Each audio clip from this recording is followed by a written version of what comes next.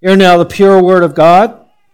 This I say, therefore, and testify in the Lord, that you should no longer walk as the rest of the Gentiles walk, in the futility of their mind, having their understanding darkened, being alienated from the life of God, because of the ignorance that is in them, because of the blindness of their heart, who being past feeling have given themselves over to lewdness, to work all uncleanness with greediness.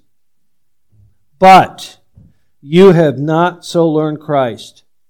If indeed you have heard him, and have been taught by him, as the truth is in Jesus, that you put off concerning your former conduct the old man, which grows corrupt according to the deceitful lusts, and be renewed in the spirit of your mind, and that you put on the new man, which is created according to God in righteousness and holiness of the truth.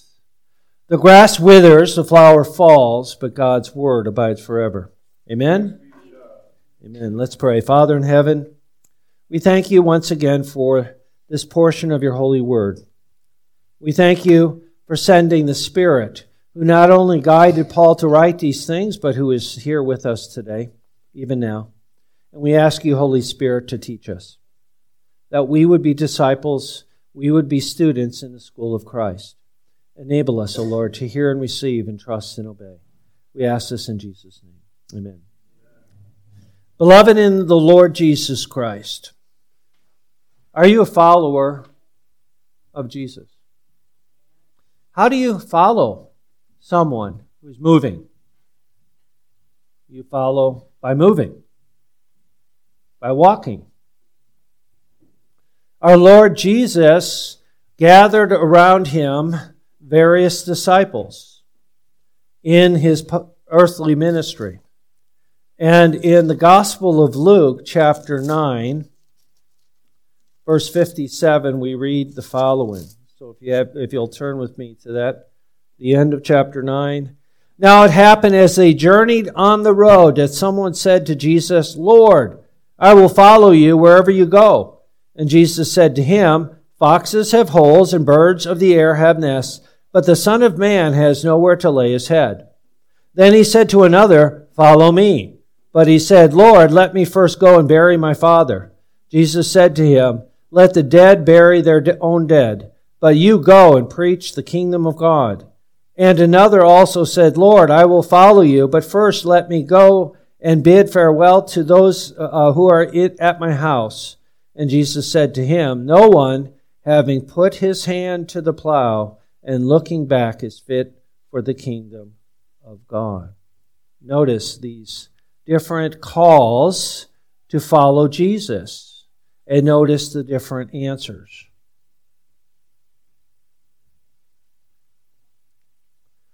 What does it mean in verse 62 that look back, when Jesus says, No one having put his hand to the plow and looking back is fit for the kingdom of God?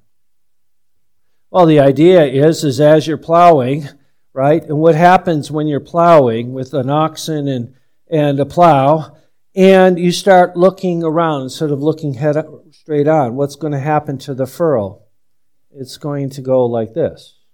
Many years ago, I was in Linden, Washington, and I was considering a call to a church there, and the elder that I was staying with, he had to plow 10 acres of his land, and he let me drive. At that time, it was an $80,000 tractor. That was back in 1997. That same tractor probably would be $250,000. It had everything available. And as we were plowing, he said, one of the things that you have to be careful, he had to get out of the tractor and had me continue driving it. And he said, whatever you do, make sure you keep the furrow straight. Because all the other farmers in the neighborhood are all going to drive by and they look and make sure that everybody's furrows are straight. And they mock anybody whose furrow is like this. Okay. And so I don't want to have to deal with that. So make sure you run the plow straight. While I'm running, I hit a rock and broke the plow, but oh well. Is that what Jesus is saying here? No man putting his what is it, the right word? His hand to the plow and looking back is fit for the kingdom of God. What does God calls us to do? In Hebrews chapter 12, verse 1. Fix your eyes on Jesus, the author. What does an author do? Author writes. The author and perfecter of the faith. He's the author of your faith. He's the one who will complete it. Did we just talk about that? Yeah, we did. In other words, what Jesus is saying, that which you began to do it with all that is within you. Ultimately, God is the one who gives you the ability. Whether I eat or drink or whatever I'm called to do, what am I called to do? Glorify God. Not myself, but God. God's grace. I am called to be a reflector of God. And we've used that illustration. How do you glorify God? Remember the mirror in your bathroom? You walk into the bathroom and you see the mirror because it's foggy. But if it's clean, you don't see the mirror, you see yourself. Right? We're called to be a mirror that's not foggy. So that when others see us, they don't see us, they see Jesus. That's what it means to glorify God. As John the Baptist said, he must increase and I must decrease. That's our calling, that God would be glorified. Now, in the bulletin, I mentioned the Lord's Supper. We will be celebrating the Lord's Supper next week. So there's an error there, just skip that error. God reminds us in the Lord's Supper why Christ suffered and died. But also he calls us to respond to Christ's completed work. And so what we find here today in our text is a response to the grace of God. What has Paul been doing throughout this letter? Has he been talking about the grace of God? Is that not what I said this letter, you could summarize the letter as a letter of grace? In chapter 1, it focuses on the triune God. God the Father, blessed be the God and Father of our Lord Jesus Christ, who has blessed us with every spiritual blessing in the heavenly places in Christ. And then he goes on to describe what he's talking about. And then he prays, and then he comes back in chapter 2. Well, let's make sure you clearly understand grace. Well, how bad were you in Adam? You're dead in trespasses and sins. But God, verse 4, the grace of God. But God, who is rich in mercy with his great love, with which he loved us while we were yet dead. What happened? While we were yet dead, he made us alive together with Christ. By grace you have been saved, and raised us up together and made us sit together in heavenly places in Christ. Remember the first verb for the first 3 chapters of Ephesians. If you want to summarize the first few chapters in one word, it is what you're doing right now, and that is sit. Seated in Christ in heavenly places. There, in verse 5 and 6. Then he went on again to say, okay, let's make sure we really get this down. Who are you in Adam? You're aliens. You're strangers. You're separated from God. You're separated from the people of God. But now, again, but now, verse 13, in Christ Jesus, you who were once far off have been brought near by the blood of Christ. For he himself is our peace, who has made both one, has broken down the middle wall of separation. You have been reconciled to God. And you have been reconciled to the people of God. You are his beloved bride, the bride of Christ, the people of God, the church. And then, guess what? We come to our text, And again, he wants to make sure that we want to understand the grace of God. So what does he do? He says, now, this is the way you used to walk. Here's how you conducted your life. Don't do it. Why? That's not who you are. You're in Christ. You're a saint. You're holy in the sight of God. And so he begins chapter 4 with first how we are to conduct our life, and then our text here, how we are not to conduct our life. So notice in chapter 4, verse 1, therefore I, the prisoner of the Lord, beseech you that you walk worthy of the calling wherewith you were called. Okay. So he begins the second major verb that is in chapters 4, 5, and into 6, and that is walk, walk, walk, walk, walk. He says it over and over again. And here in our text is where he says, and don't walk. Walk this way, but don't walk this way. Okay? So walk worthy of your calling, verse 17. Don't walk as the Gentiles walk, chapter 5, verse 1. Walk in love, chapter 5, 5. Walk as children of light, chapter 5, verse 15. Walk accurately with care. So that is Paul's message in the second half of the book. Conduct your life following Jesus, walking. And so what he does, as you see in the first point in the outline, remember from where you came, verses 17 through 19. Notice what Paul starts off by saying, this I say therefore, and testify in the Lord, that you should no longer walk as the rest of the Gentiles walk in the futility of their mind. So what is Paul saying? Paul is saying, I'm in a court. I am testifying in the Lord. I charge you. I exhort you with all seriousness. I stand before the judge and jury. That's what he's saying. This is what you should not do. Now, why would he say that? Because we are tempted to do so. We're at war with the flesh. Which one of these three enemies is the most dangerous? The world, the flesh, or the devil? The flesh. The devil comes and goes. The world's out there. It's the flesh that is the greatest battle that we have. In this body of death, Paul describes it. The old man, he says it here. We war against the flesh. He says, walk not as the Gentiles walk. Something that is possible? Yes. This is a warning. Take heed lest you fall. And then he provides God's mirror in verses 17 through 19. Our natural state in Adam. Again, he says, don't walk like the Gentiles. Well, what are the Gentiles like? What is the temptation? And he goes through a series. Notice that series there in verse 7, beginning in verse 17.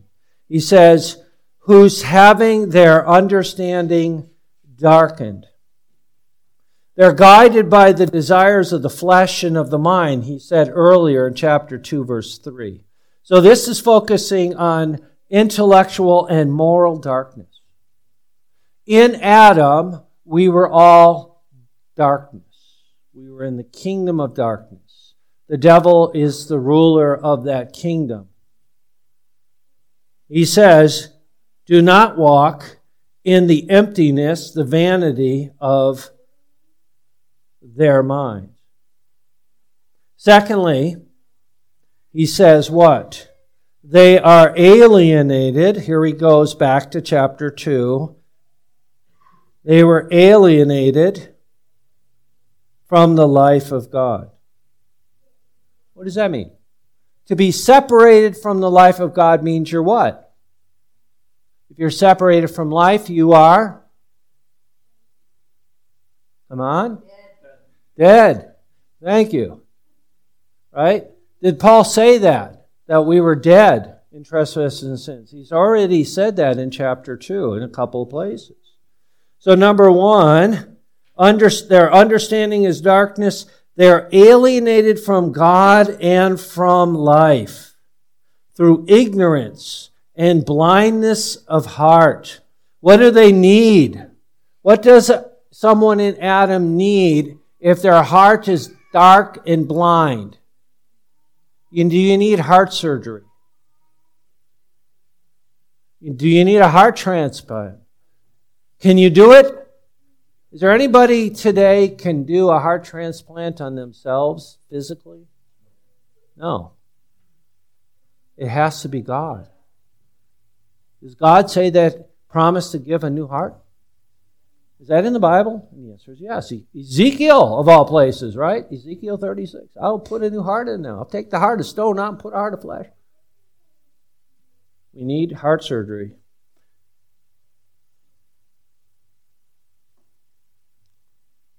Notice he goes on to say, without feeling.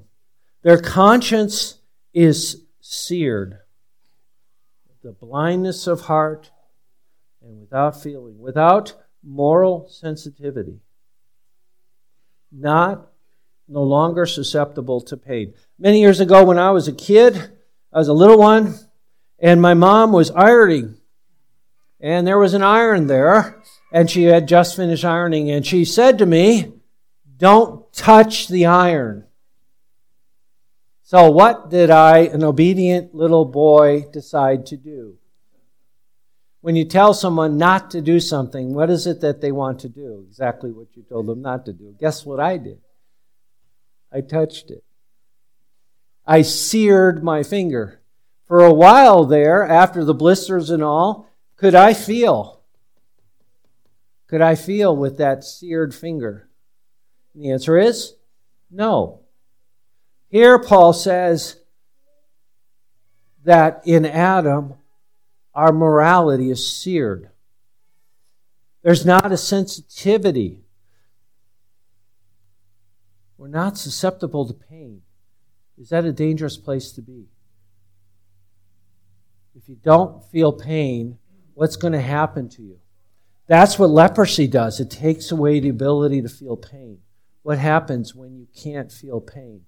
And you burn your finger, you cut yourself or whatever, and you don't feel pain. You don't react. And what happens? You start losing your fingers and toes. That's what happens to lepers. They start, because they don't feel pain, they injure themselves and they don't know it. And they continue to go as if they didn't, and slowly but surely they disintegrate. Is that a good way to describe our culture today? Is there a searing of the conscience in our culture today? I don't care. I was listening to or reading an account of a Muslim born in Gaza. You may have read this one. As a kid, he was taught in first grade, kill Jews. Did anybody read that?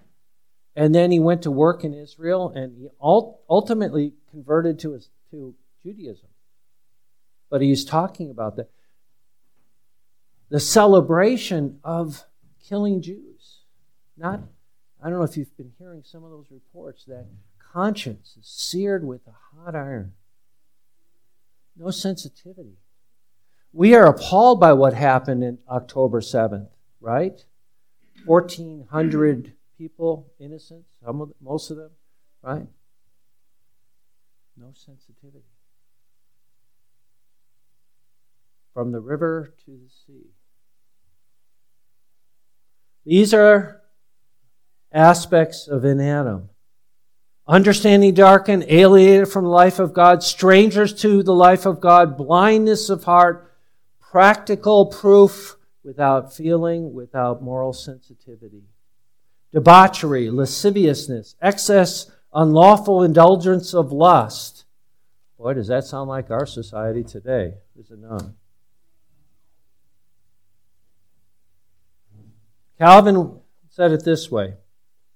Let us note that until God has visited us and has come near to us and subdued us to himself, we shall always remain ignorant and blind wretches.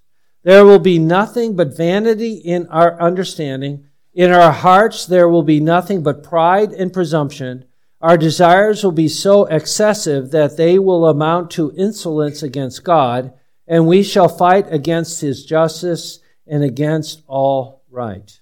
That's how he summarized what Paul is saying. Paul is saying what to us? Don't conduct your life this way. Don't walk this way. This is what you were. This is not who you are. I'm in Christ. My identity is in Christ. The Heidelberg Catechism, questions 3 through 11, are designed to do just that. Show us our need of a Savior. Do you need a Savior? Do you need Jesus? Right? You're dead without Him. Is it healthy to know you got a problem? It's important to know you got a problem in order to deal with the problem. Okay, that's what we're talking about here. Paul does this again. Here's what you were. Don't go there. You're a new creature in Christ. But he goes on. Remember what you've been taught, verse 20 and 21. But on the contrary, does it again. But you have not so learned Christ, if indeed you have heard Him and have been taught by Him, as the truth is in Jesus. Isn't that a great statement? Jesus is the truth. There's no such thing as your truth and my truth. There's only the truth. Okay? And notice, he says, if you're a disciple of Christ, if you've been taught by Him, that's not who you are. You're in Christ. He's the Master. He's the Lord. But not you have learned Christ. You are not ignorant. You are a disciple, a learner, a student, one taught. Different ways to say the same thing. One who has received instruction. Christ is the truth, and you've been taught the truth.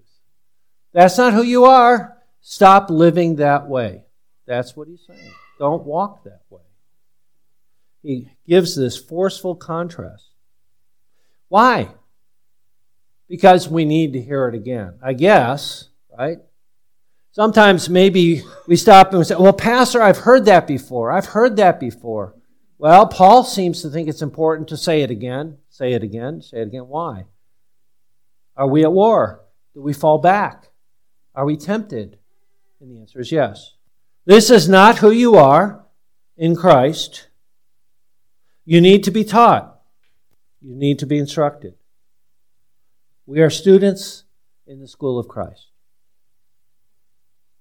Or not. Right? Either you're in Christ or outside. Okay.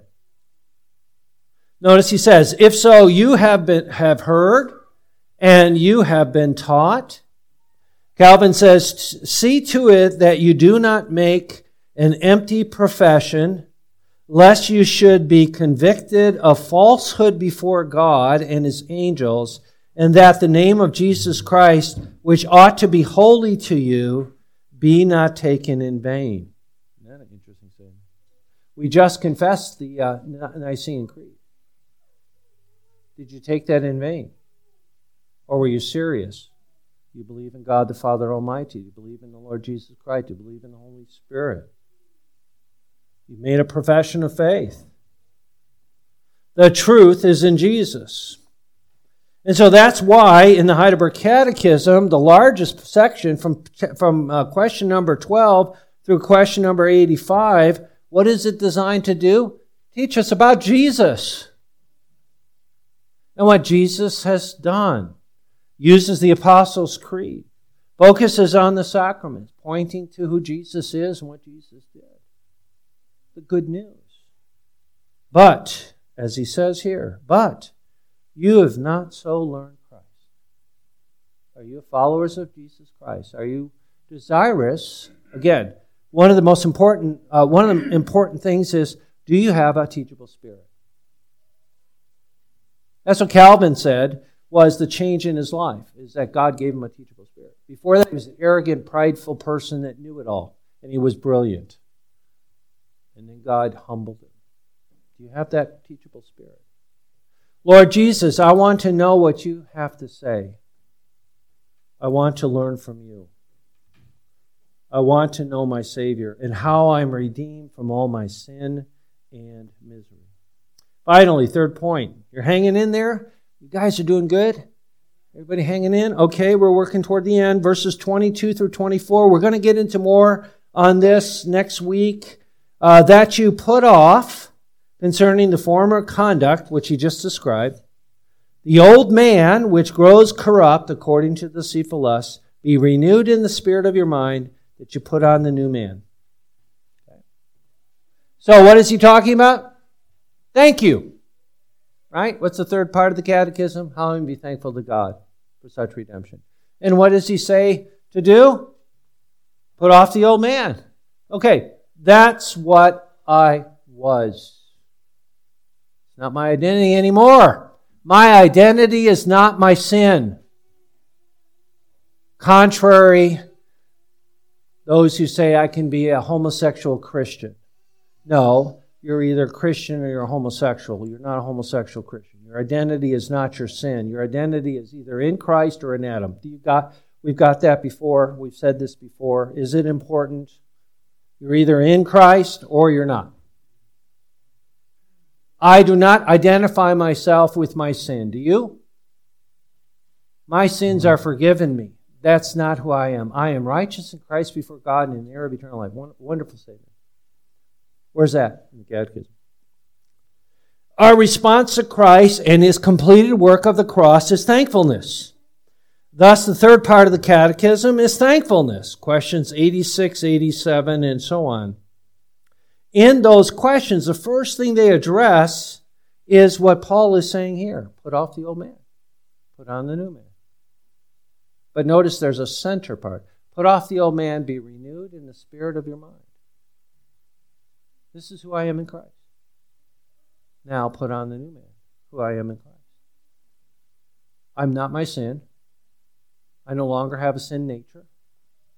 I have a new nature in Christ. I'm a new creature in Christ. Now I'm called to live out what God is working in me, what God has done.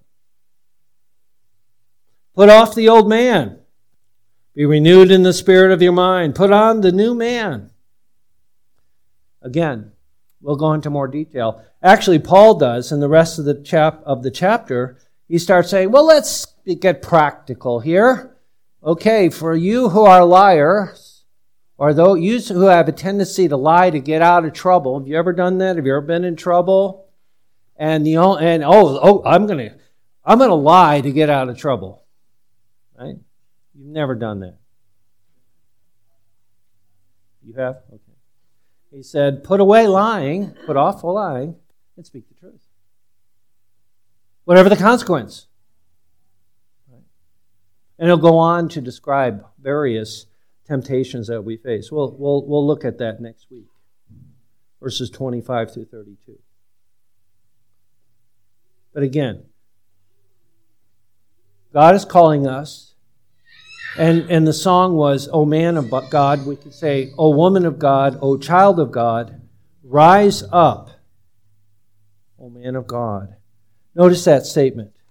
What did we just sing? Rise up, O man of God, O woman of God, O child of God, rise up, have done with lesser things. Is that all of those things that Paul just described? Are they lesser? Alienated from the life of God, and so on. Give heart and mind and soul and strength to serve the King of Kings. Is that loving God with all our heart, mind, soul? Is that where He's coming from? Rise up, O man of God, the kingdom tarries long. Bring in the day of brotherhood and then the night of wrong. Rise up, O men of God, the church for you does wait, her strength unequal to her task. Rise up and make her great. Lift high the cross of Christ, tread where His feet have trod. As brothers of the Son of God, rise up, O men of God. That's Paul's call. That's the Lord's call for us. Right? Because of grace. Again, because of grace. How can I say thank you to God? And His answer is, follow me. Do what I say and do. Amen. Amen. Let's pray. Father in heaven, we thank you. giving us the Apostle Paul as we think about his life before Christ in Adam, how he persecuted and killed Christians, tried to destroy the church and wipe it off the face of the earth. And yet, in your great mercy and great love, you confronted him on that road to Damascus. You changed his heart. You granted him repentance. And you caused him to follow you. And now we are following in his footsteps as he follows you. And we hear what you have taught him and through him. And we pray that you would enable us to identify with Christ more and more, to turn away from the old man, to put it to death, to put on the new man, which is created in you in righteousness and true holiness.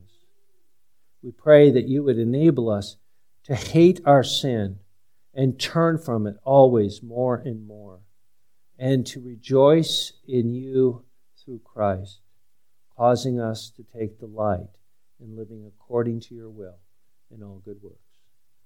We know that our salvation is based on the work of Christ, not our good works, but yet we desire that the fruit of the Spirit would be seen in us. We pray this now in Jesus' name. Amen.